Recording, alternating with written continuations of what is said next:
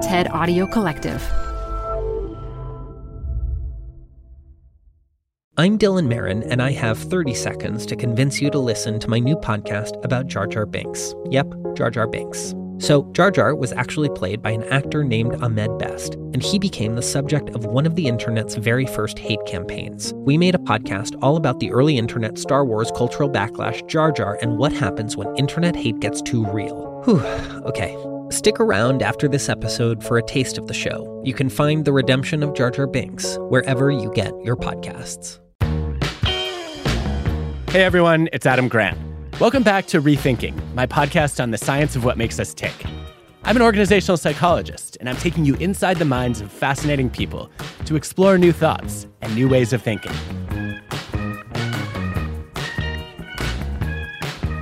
My guest today is James Clear. He's the author of Atomic Habits, which has sold over 15 million copies and might be the most practical book I've ever read. He has a remarkable capacity for distilling complex ideas about behavior change into actionable insights, which he features in his weekly newsletter, 321. I wrote one of the advance endorsements for his book, but this is the first time we've ever spoken, and I have some habits I'm ready to change. So tell me, how did you get interested in habits? Early on, like when I was a kid, the main areas where I learned about habits were through sports and through school. And I liked both of those things, but I wasn't thinking about it in any way that I would describe now. Like I didn't have any language for it. I was just trying to go to practice and do a good job that day. And then in high school, I had this really serious injury. I was hit in the face with a baseball bat. And it was an accident. The bat slipped out of my classmate's hands and struck me right between the eyes. And it shattered both eye sockets. Broke my nose, broke my ethmoid bone, which is a little deeper inside your skull behind your nose. And I sort of stumbled back into school and I started answering questions at the nurse's office, but I wasn't answering them very well. You know, they'd be like, what year is it? And I would say 1998, but it was actually 2002. I was there, but not really. And then they asked me who my mom was. And it took me like 10 seconds to answer her name. I lost consciousness, got taken on a stretcher to the hospital, got there. And then I started struggling with basic functions like swallowing and breathing. I had to be intubated. I lost the ability to breathe on my own. And then I was getting ready to go into surgery when we got to the larger hospital and I had a seizure. It was actually the second one that I had that day. And they decided that I was too unstable to undergo an operation right then. So they put me into this medically induced coma. And I stayed in the coma overnight. And it was this really long process of recovering from that injury. Couldn't drive a car for 9 months. I was practicing basic motor patterns like walking in a straight line at physical therapy. I had double vision for weeks. And all I wanted to do was to flip a switch and go back to being this young, normal, healthy person that I was before. And it was the first time in my life when I was really forced to start small. I had to just focus on what can I do at physical therapy that feels like a small win today, because I really can't do much right now. And gradually, I made my way back and eventually was able to drive a car again. And then eventually, a year or so later, I got back on the baseball field and ultimately ended up playing in college. I look back on that time now and I have a language for it. I have a way to describe it and say, oh, I was just trying to get 1% better each day. I was trying to make these small improvements and build habits. But I never would have said that at the time if you had come up to me. And so I think I had that personal experience with building small habits and recovering from the injury.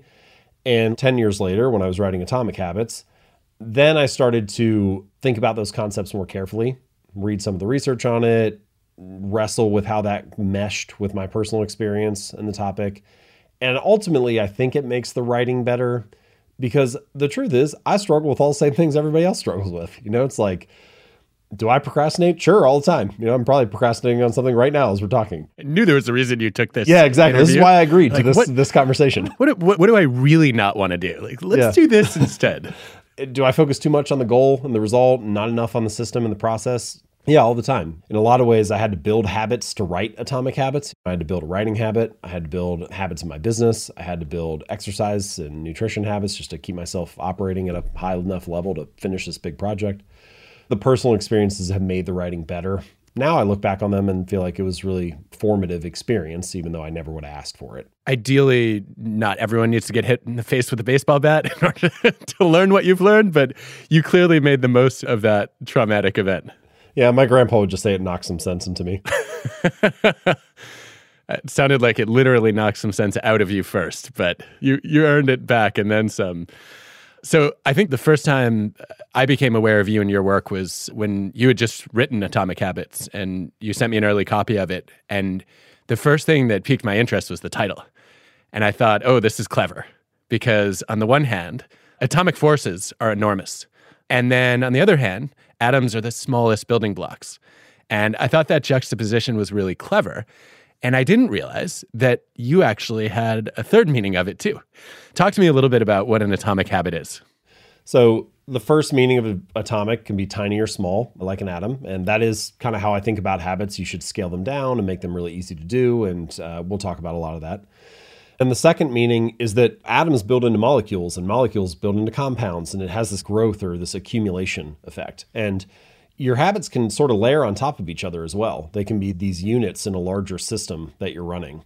And it's actually the collection of habits that you have that are oriented toward your health, or the collection of habits that you have oriented toward your business, or so on, that drive results. It's very rarely just a single habit. And then finally, as you said, atomic can mean the source of immense energy or power. And I think if you understand those three concepts, you sort of see the arc of the book, which is you start with changes that are small and easy to do, habits that are non-threatening and sustainable and reasonable, and you start to layer them on top of each other like units in a larger system, and you end up with these really powerful or remarkable results as a byproduct. What I think was different about that from other takes on habits that I've read is the system part. Everybody's been told, okay, change a habit, go to sleep in your workout clothes, and then wake up in the morning and maybe you'll exercise, right? I'd never seen somebody so systematically, perhaps not coincidentally, say, we actually need to look at how these habits fit together and compound over time. Yeah, I think it's the collection of things that makes the biggest difference. It's very rare to have an actual change that drives 10% of the outcome or 40% of the outcome. I mean, these big changes in real life, they don't really exist like that. It's the accumulation of many small improvements that ultimately drives the outcome. And your habits are like that too. If you want to read more books, well, just downloading Audible and putting it on your phone probably isn't going to do it on its own, but that could be one piece of the puzzle. When I wanted to start reading more, the first thing I did was I selected books that I was really excited about. And I think this is one thing that people overlook when it comes to building better habits, which is the first and most enormous hurdle to cross is, are you genuinely interested in it? The most common New Year's resolution is people want to go work out at the gym. And I kind of feel like a lot of people choose working out or going to the gym because they feel like they should do it, or they feel like society wants them to do it. Not because that's the version of exercise or the version of physical activity that's most exciting to them or fun to them. And you should start there. I mean, there are many ways to live an active lifestyle. You can kayak or rock climb or go for a run or do yoga. I mean, pick whatever version of it sounds the most naturally appealing to you. So I chose books that I was excited about. I downloaded Audible, put it on my home screen of my phone, moved all the other apps to second screen. So it'd be the first thing I would see. I bought some of those books in print version, and then I would sprinkle them around the house so that I was like never far from a bad idea. And then you can also come up with a plan where you say, like, when I get in bed at night, I'm going to read one page before I go to sleep. I just described 4 or 5 things there, but it's actually the collection of those things that helps drive this reading habit. It's not any one of those changes that's really going to radically transform your life. But if each of the changes are reasonable and each of the changes are small, and in some cases, they're choices that you only have to make once, you start to stack the deck in your favor and you start to have all these forces that are kind of working for you. And by creating this system that is lifting you up and supporting your habits, now you're in a much better position to follow through on them each day. I think one of the reasons that we psychologists miss this approach is we're always wanting to figure out what's the active ingredient. I want to pull out the one anchor habit that made the difference. And your point is actually there isn't one.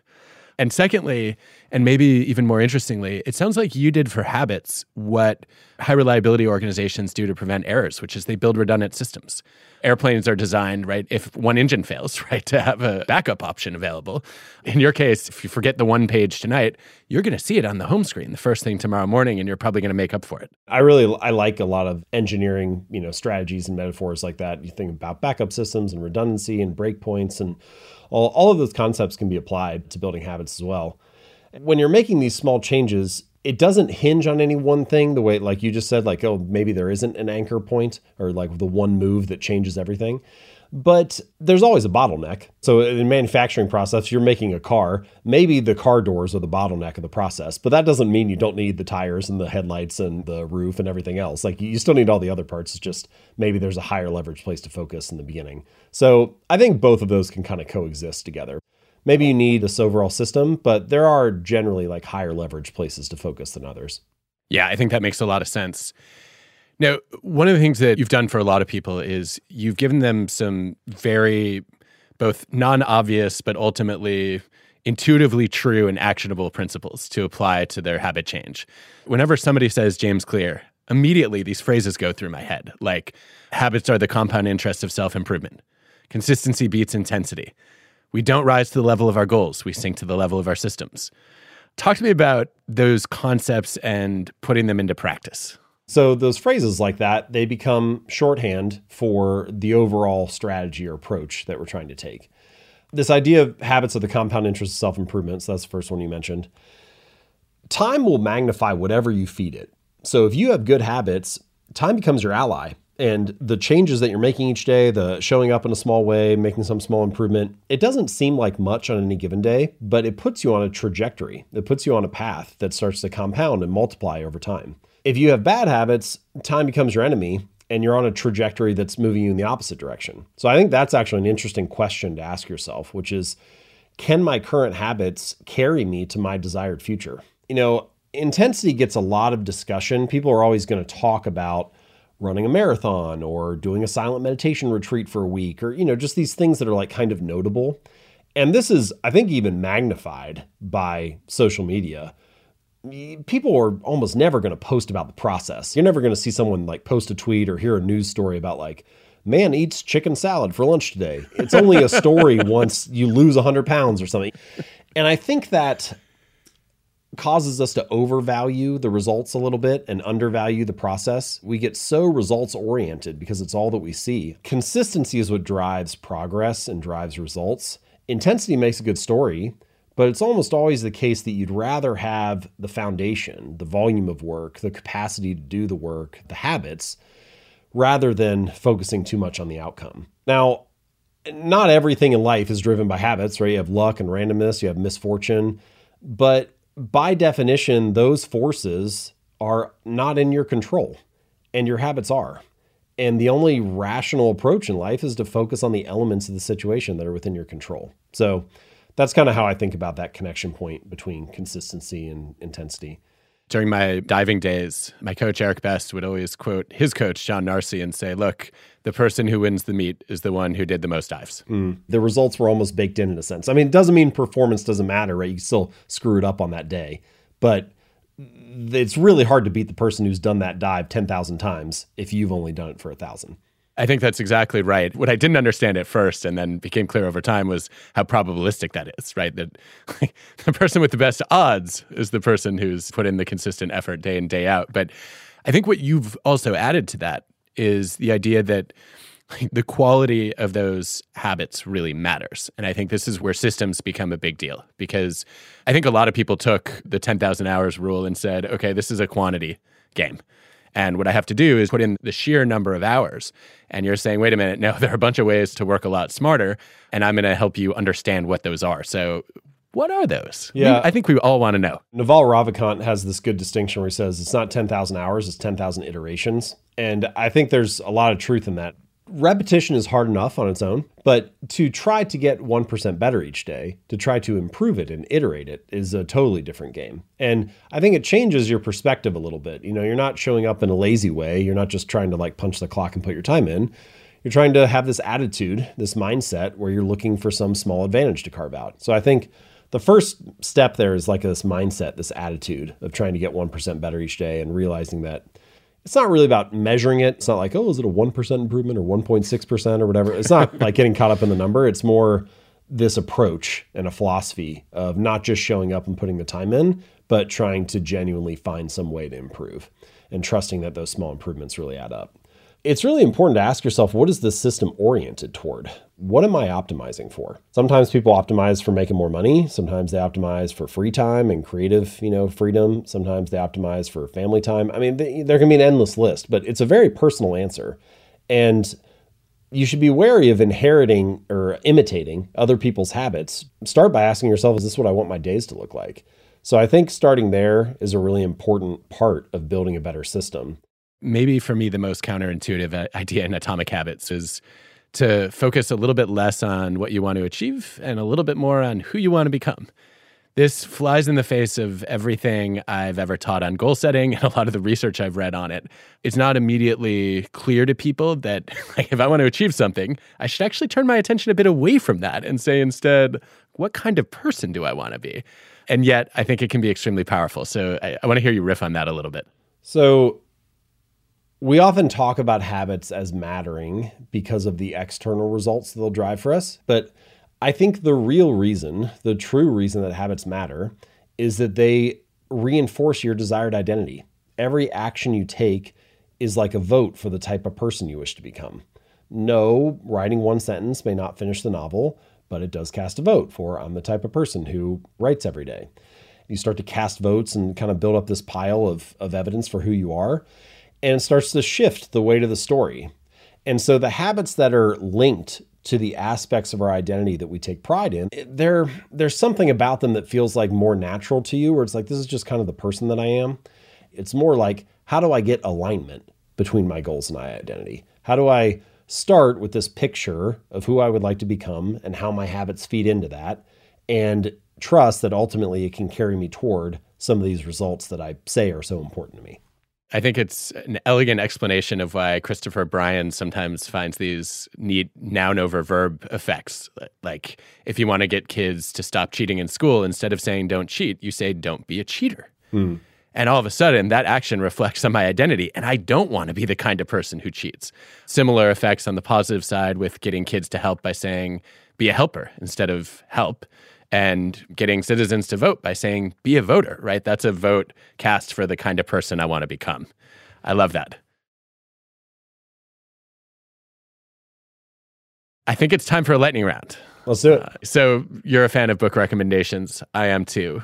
What's a book you think all our Rethinking and WorkLife listeners should read or listen to that they might not have already heard of? I've really been on this kick of trying to find books that have compressed wisdom. So one that I really like, it's like 500 years old, is called The Art of Worldly Wisdom by Balthazar Gracian. I was reading this thing, I was like, man, this guy was like me like 500 years ago. He was like blogging like way before it was a thing. So I thought that one was really useful. On the subject of compression, one of the things I really admire about you is how good you are at framing and reframing ideas. I've sort of had a negative opinion of what you call compression because it sounds to me like hacking or shortcuts. And you've made me think differently about it. How did you land there on that one? There are some challenges, like it squeezes out nuance. I would say that's a definite negative. The upside is that it's sticky and that it's easy to remember. I think Balaji has this phrase where he says, you want this bumper sticker that expands into a PhD thesis. And I think about it like that. Like, what's the bumper sticker that can remind me of this bigger, more important idea? I hadn't had someone tell me this before, what you just said, that I was good at like reframing ideas. But that actually might be the only value that I really provide. I mean, the truth is, most things that have been covered many times before. I mean, there's 8 billion people in the world, and there's 100 billion that have lived before us. All this stuff is very well-trod ground. It's very rare that you come across something genuinely new. But maybe I can give somebody, a new angle on it, or maybe I can provide clarity to the thought where if someone says, like I'd never quite heard it put that way before. For the record, I think you strike a really good balance between articulating things that people sort of believe but haven't been able to verbalize, and then also challenging some of the assumptions they hold that actually turn out to be false. And I think it's the combination of those two that makes your words so powerful. So you profess to be a fan of architecture and travel photography. So I'm going to combine those two and ask, what's your favorite place you've gone to photograph architecture? St. Petersburg, Russia is a wild city because the Tsar basically went around Europe and just plucked buildings. Like, I like that one, let's go build one in Russia. Or like go to Vienna and be like, I like that one, let's go build one like that. So it just has this really wide-ranging variety of architecture. It also has tons of bridges and canals and water like traversing all over the city. And so you end up in this interesting situation where they put the bridges up at night. I don't remember exactly, but let's say it's from like 1 a.m. to 4 a.m. So if you're out at the bar and it's like 12:40, like, all right, guys, we got to make a decision. Like, are we going back home now or are we going to stay out till 4 a.m. because the bridges are going up soon? I thought St. Petersburg was fascinating. On that subject also, ultralight travel is one of your passions. What's your favorite tip for lightening the travel load? When I would travel on my own, I would always only travel with one bag. I still do that now. I mean, like you, Adam, I do have to do a lot of speaking gigs. The biggest point of friction is always shoes. So if you can figure out a way to have one pair of shoes that are diverse enough in their use cases to cover the trip, then the rest of it is like usually pretty easy. I agree with everything you said, except for the part where you said, I have to do a lot of speeches. You get to do a lot of speeches. That's a choice. We could have a long discussion about this. I had a weightlifting coach in college who we would come in, everybody's complaining about the workout and how hard it is and blah, blah, blah. He's like, okay, listen, you don't have to do it. You get to do it. You don't have to take your kids to school. You get to take your kids to school. You don't have to show up at work today. You get to show up at work today. And that little reframe of have to versus get to, it has stuck with me for, 20 years now. You're a fan of great speeches. What's a speech you loved that I've probably not seen? So on jamesclear.com, I have this page where it's called Great Talks That Most People Have Never Heard. And over the last 5 years or so, I've just collected transcripts from different speeches. Sometimes it's a graduation speech at a little school. Sometimes it's an internal talk that got posted on YouTube years later. And the one that prompted the whole project is this talk given by Richard Hamming, who is this engineer at Bell Labs. And it was this internal talk he gave called You and Your Research. And it's about doing scientific research, but it's actually about way more than that. They're just like lessons for everybody in life that are baked in there. And he has so many good little questions in there that as soon as you hear them, you're like, oh, good. Like sometimes my favorite questions are ones that like cut a little bit. You're like, oh, that just stings a little to even like think about that answer. Like one of his famous questions, he sat down at a table with a bunch of scientists who were in a different field. And he goes and sits down with them each day for lunch for like a week. And he's listening to them talk about the projects they're doing and the research that they're doing. And then eventually he asked them, hey, what are some of the most important problems in your field? And they started listing out some of them and he realized that the projects they were working on were not oriented or related to those big problems. And so his question was, what are the most important problems in your field and why are you not working on them? And that is like such an obvious thing to ask, but you could say it as an individual. What are the most important problems in your personal life and why are you not working on them? And you start to realize like, man, maybe I should be carving out a little bit more time to get extra sleep or to go to the gym or to spend more time with my kids. You realize how much time and attention and energy is directed toward relatively low priority problems. And in some cases, they're actually good uses of time, but they're not great uses of time. And I think that's like one of the most dangerous things on your to-do list are items, let's say items like 3 to 6. But the truth is, those are the items that are most likely to distract you from items 1 and 2 because you have a good justification for doing them. I think that's something we all need to pause and think about. What are the activities in my calendar that by themselves are worthwhile, but in aggregate actually interfere with my higher priorities? What's the worst advice you've ever gotten? I do think that there's a very common pitfall that I have certainly fallen into many times, which is you see someone who's successful, who's doing the thing that you hope to do or that you aspire to do, and then you think, you know what, I'll imitate what they're doing. And the problem is that if you have just one example or one story for something, you think you're learning something, but actually you're not learning very much at all. Most advice is very contextual. It's very dependent on the circumstances. And so in that way, advice is kind of brittle, actually. If you step outside of that specific narrow circumstance, it doesn't hold up in the same way. Instead, what I have gradually learned to do, after making many mistakes, is you want to look at 100 people who are doing the thing that you want to do, and then you try to find the commonalities or the patterns between them. Because if you have a pattern, then there's some signal and not just noise. You just articulated why I have this knee-jerk reaction whenever somebody tells me they love learning from biographies. No, we do social science to figure out which of those insights are actually valid. And also you're sampling on the dependent variable, and you need to also read biographies of people who failed, not just the ones who succeeded, and then compare them, because it's in that comparison that the most meaningful patterns jump out. And then to your point, you have to run a bunch of personal experiments to figure out which of those patterns are going to work for you. I'm going to give you the mic for a second and ask if there's a question you have for me.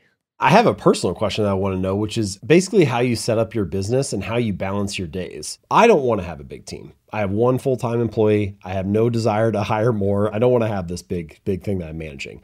I think management is kind of a weakness of mine. I'm better at like the creative side or like making something. That's the part that really lights me up.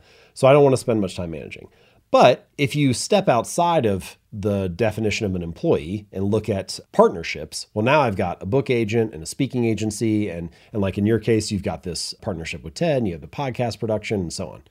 So you have a lot of people that are touching your business in some way. And I guess what I'd like to know is how you think about maximizing leverage for yourself and like kind of extending your creative reach or your ability to produce work, and whether you feel like you are overscheduled or whether you feel like you have the balance that you'd like to have. I would answer this really differently now than I would have a couple of years ago. It's been a decade since I became an author, and then all these other things sort of come with it, right, that you don't realize you're opting into. I don't think that much about leverage anymore, in part because the scale we work at is already beyond my wildest dreams. I think what I'm interested in is how do I improve the quality of what I do produce? And I think for me, that's meant sometimes producing less. So my first book came out in 2013.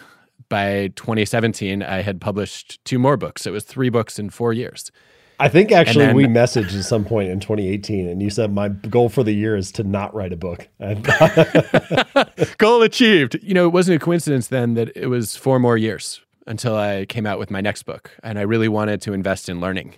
And that was part of why I started this podcast. It was an excuse for me to say, I'm not just learning for my own curiosity.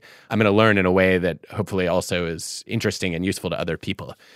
I wasn't very structured or focused around what do I want to learn, and podcasting created that for me. I think otherwise, I felt like I was overscheduled because I was wearing a lot of hats. And then I said, okay, one of the things that just clearly differentiates my sort of periods of creative bursts from, windows where I feel like I don't produce that much of value is, do I have at least 2 days a week with nothing on my calendar? And so then I committed to that. And I think I achieve it most weeks. There's some weeks where I fail, and then the next month I have to make up for it, basically. Yeah.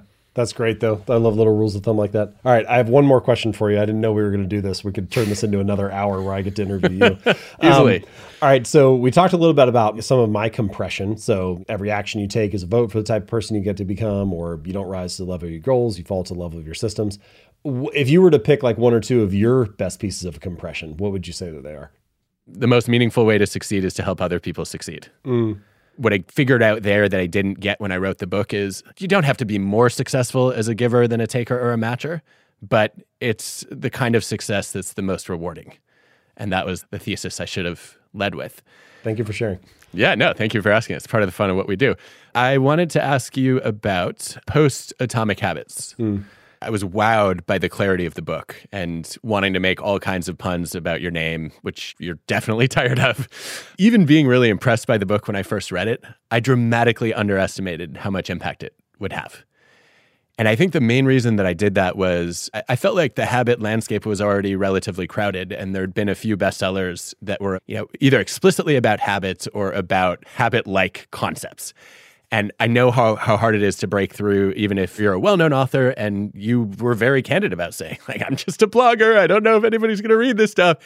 And this book, I think it's the most successful nonfiction book of the last decade, as far as I can tell. Certainly in our genre, it appears to me to be the biggest book since Outliers. And it has incredible staying power. So my question is, why? Like, what is different about this book? Yeah. There's a chapter later in Atomic Habits where I talk about deliberate practice, and it could have been a book about deliberate practice where I talk about habits, but instead it's a book about habits where I talk about deliberate practice. And I think the difference in how those 2 books would sell is pretty enormous, because deliberate practice, if you're not like familiar with it, it takes 30 seconds to unpack it and explain how it's different than regular practice. And you don't get any of that time with a potential reader. It's not sticky. And also, nobody wants to practice. Yeah. If you like practice, you don't need this book, per se. Yeah. Whereas everybody knows they have bad habits and they want better ones. And I think that what you just said is actually a very important insight that people often overlook, which is if you want any product, not just a book, but any product, I think, if you want it to do really well, it taps into a desire that people already have. It doesn't try to generate or convince people of having a new desire. Classic example, like Uber, like, oh, totally redefined transportation, but only sort of. Like, people already took taxis. They're not trying to convince anyone of the underlying motivation that drives the app. They're just giving them a new avenue for doing it. I am just adding my little small piece to the collective discussion about it. Like, it's a very small contribution, but I don't have to convince anybody that having good habits is desirable and breaking bad habits is desirable. Like, people already want that. I just need to convince you this is the best book on that topic. If you want to read one thing that's the most comprehensive and useful, it's this book. Sometimes good titles actually sound a little bit strange when you first hear them. Like the phrase Atomic Habits, now people are familiar with it, but before the book came out, it's a little strange. You might describe a habit as small, but you wouldn't describe it as atomic. Like that, it just sounds a little different. But that's actually a good thing because it means I can own that language in the reader's mind. If the title of the book were Small Habits, it might work a little bit, but it's just a little general. It's a little too much common language for it to really be sticky. So titles are really hard to get right because you want them to stand out, but you don't want it to be too weird. And it also needs to actually talk about what the book covers because you have to deliver on the promise that the title makes. It was really common like 5 years ago for books to try to do this, where they would just stack a bunch of desirable things in the subtitle and say like, how to make money and be happy, find love. And they would just like stack all that stuff in there. But that's not actually what the book is genuinely about. So you need to be able to deliver on the promises that are made. Title plays a big role. Positioning plays a big role. Just one of the things I hear you capturing that I don't think has been well articulated for people trying to position any idea is you need to be both really specific and really general at the same time. Yeah. And those two things together give you distinctiveness. Habits are like that. They're this universal topic. There's this, they apply to literally everyone on the planet, but your habits are also very personal. Everybody wants to build their own. They have their own style. They got their own habits that are kind of part of their routine. So it's both personal and universal. It's both specific and general. Contrast is a really important element of good titles. If you think about a lot of best-selling books, they have this point of contrast in the title where it's a little bit surprising or it inverts the typical expectation. 4-hour work week. I thought a work week was 40 hours. Now you're telling me it can be 4. Life-changing magic of tidying up. I thought tidying up was just this little thing that I did. Now you're telling me it can be life-changing. Atomic habits, like really small habits, but also super powerful. Ultimately, my guiding light is always like, what is most useful? What is most actionable and useful for the reader? And I'm just going to do it that way. I'm just trying to help people get results. I find that a lot of self-help books in particular, people talk about them as being how-to books, but they're actually what-to books. They tell you what to think or they tell you what you should do, but they don't actually tell you how to do it. It sounds like a small detail, but taking that extra step of showing people how it would actually look if you implemented this, what specific step they would take, and then giving them a couple examples, that really makes things useful. Other authors can talk about the science better. Other authors are better storytellers. Other authors are better at a lot of things that I'm not good at. But making it actionable and useful is the main thing that I'm like trying to prioritize for. I've sometimes realized what I was trying to say after the book came out when I did the book tour. I imagine one of the blessings and curses of reaching so many people is you've gotten a lot of feedback. Yeah. What have you learned or rethought since Atomic Habits first came out? If I had to pick one thing that I would say is more important now than I realized when I was writing the book, it would probably be the power of social environment on habits and how pervasive and strong that force can be. I did write about it a little bit. I have a chapter in Atomic Habits on the influence of friends and family on your behavior, but it's broader than that and it's more powerful than that. Like, we are all part of multiple groups, multiple tribes, and some of those tribes are large, like what it means to be American, and some of those tribes are small and like kind of local, like what it means to be a neighbor on your street or a member of the local yoga studio or a volunteer at the local hospital. And all of those groups, all those different spaces that you step into each day, they have a set of shared expectations for how you act. They have a set of norms for what people do there. And when habits are aligned with the social norms of that group, they tend to be pretty attractive to stick to because we don't only perform habits because of the results they'll get us. We also perform them as a signal to the people around us. Hey, I get it. I belong. I fit in. I'm part of this community. I understand how we act here. And if people have to choose between, I have habits that I don't really love, but I fit in, or I have the habits that I want to have, but I'm cast out, I'm ostracized, I'm criticized. I mean, the desire to belong will often overpower the desire to improve.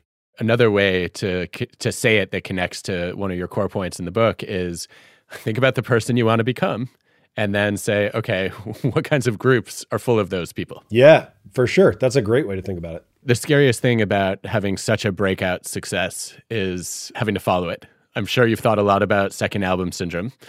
At first, I was wondering, is it scary to think about your next book? And then I thought, no, because this book was the result of like thousands of tweets and blog posts, and you were experimenting and iterating, and by the time you wrote it, you knew you had something really meaningful.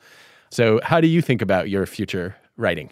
Like the way that I think about it is it's the best possible outcome. I'm incredibly fortunate, but Atomic Habits, it can just be a project that went really well. It doesn't have to be anything more than that. I put everything I had into it, and great, it did really well, and it's helping a lot of people, and that's awesome. And now I can just move on to the next thing that I am excited about, and I'll try to do my best on that. And it doesn't really need to be some value judgment on how much I'm worth, or, how creative I am or am not now, or, whether it is defining my career or not. It doesn't have to be that. So that's the headspace I'm trying to live in. The way that I wrote the first book is very different than how I'm writing now. So I wrote Atomic Habits when I didn't have kids, and now I do. And I had a period there for like 6 to 9 months where I was finishing the manuscript, where I worked on it for 12 hours a day. I went to sleep. I dreamt about it. I did it all over again. Like, I can't do that now. It's kind of hard to get 2 hours where you're not interrupted when you've got kids running around. I'm like, okay, I know how to write a good book, but the way that I know how to do it doesn't work for me anymore. So what does that mean? I kind of need to find a new angle or something. But more than anything, the most important thing is when I wrote Atomic Habits, I knew that I had something to say, and I knew that was the topic that I wanted to write about. And I'm still trying to figure that out for the next book. What is it really that I feel like this is so important and I have so much to say on it that I have to write a book about it? It is not an easy project, and it's not a short project. So if you're just like, I want to write a book because I'd like to have a book, that's not a good reason. That seems like a very healthy outlook.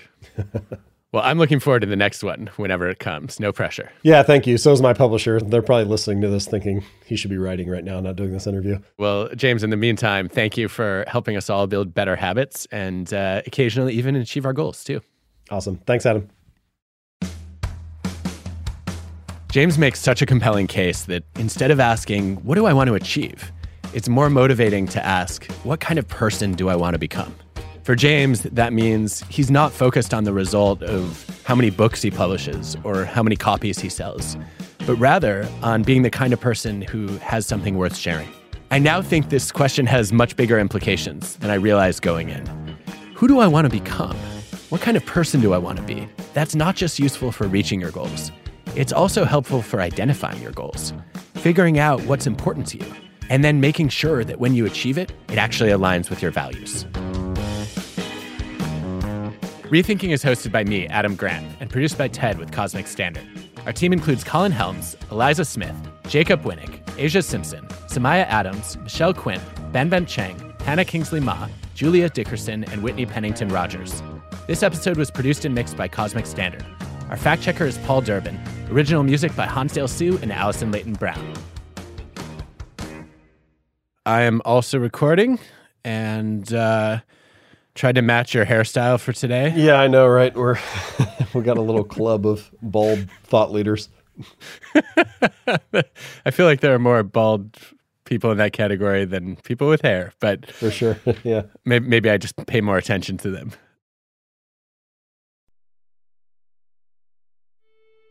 Star Wars is this thing that can really take over your life. I've had such a roller coaster ride of a time with Star Wars. That's Ahmed Best. He played Jar Jar Binks in the Star Wars prequels. Everyone was excited for the world to see it. George would be like, get ready. This is going to change your life.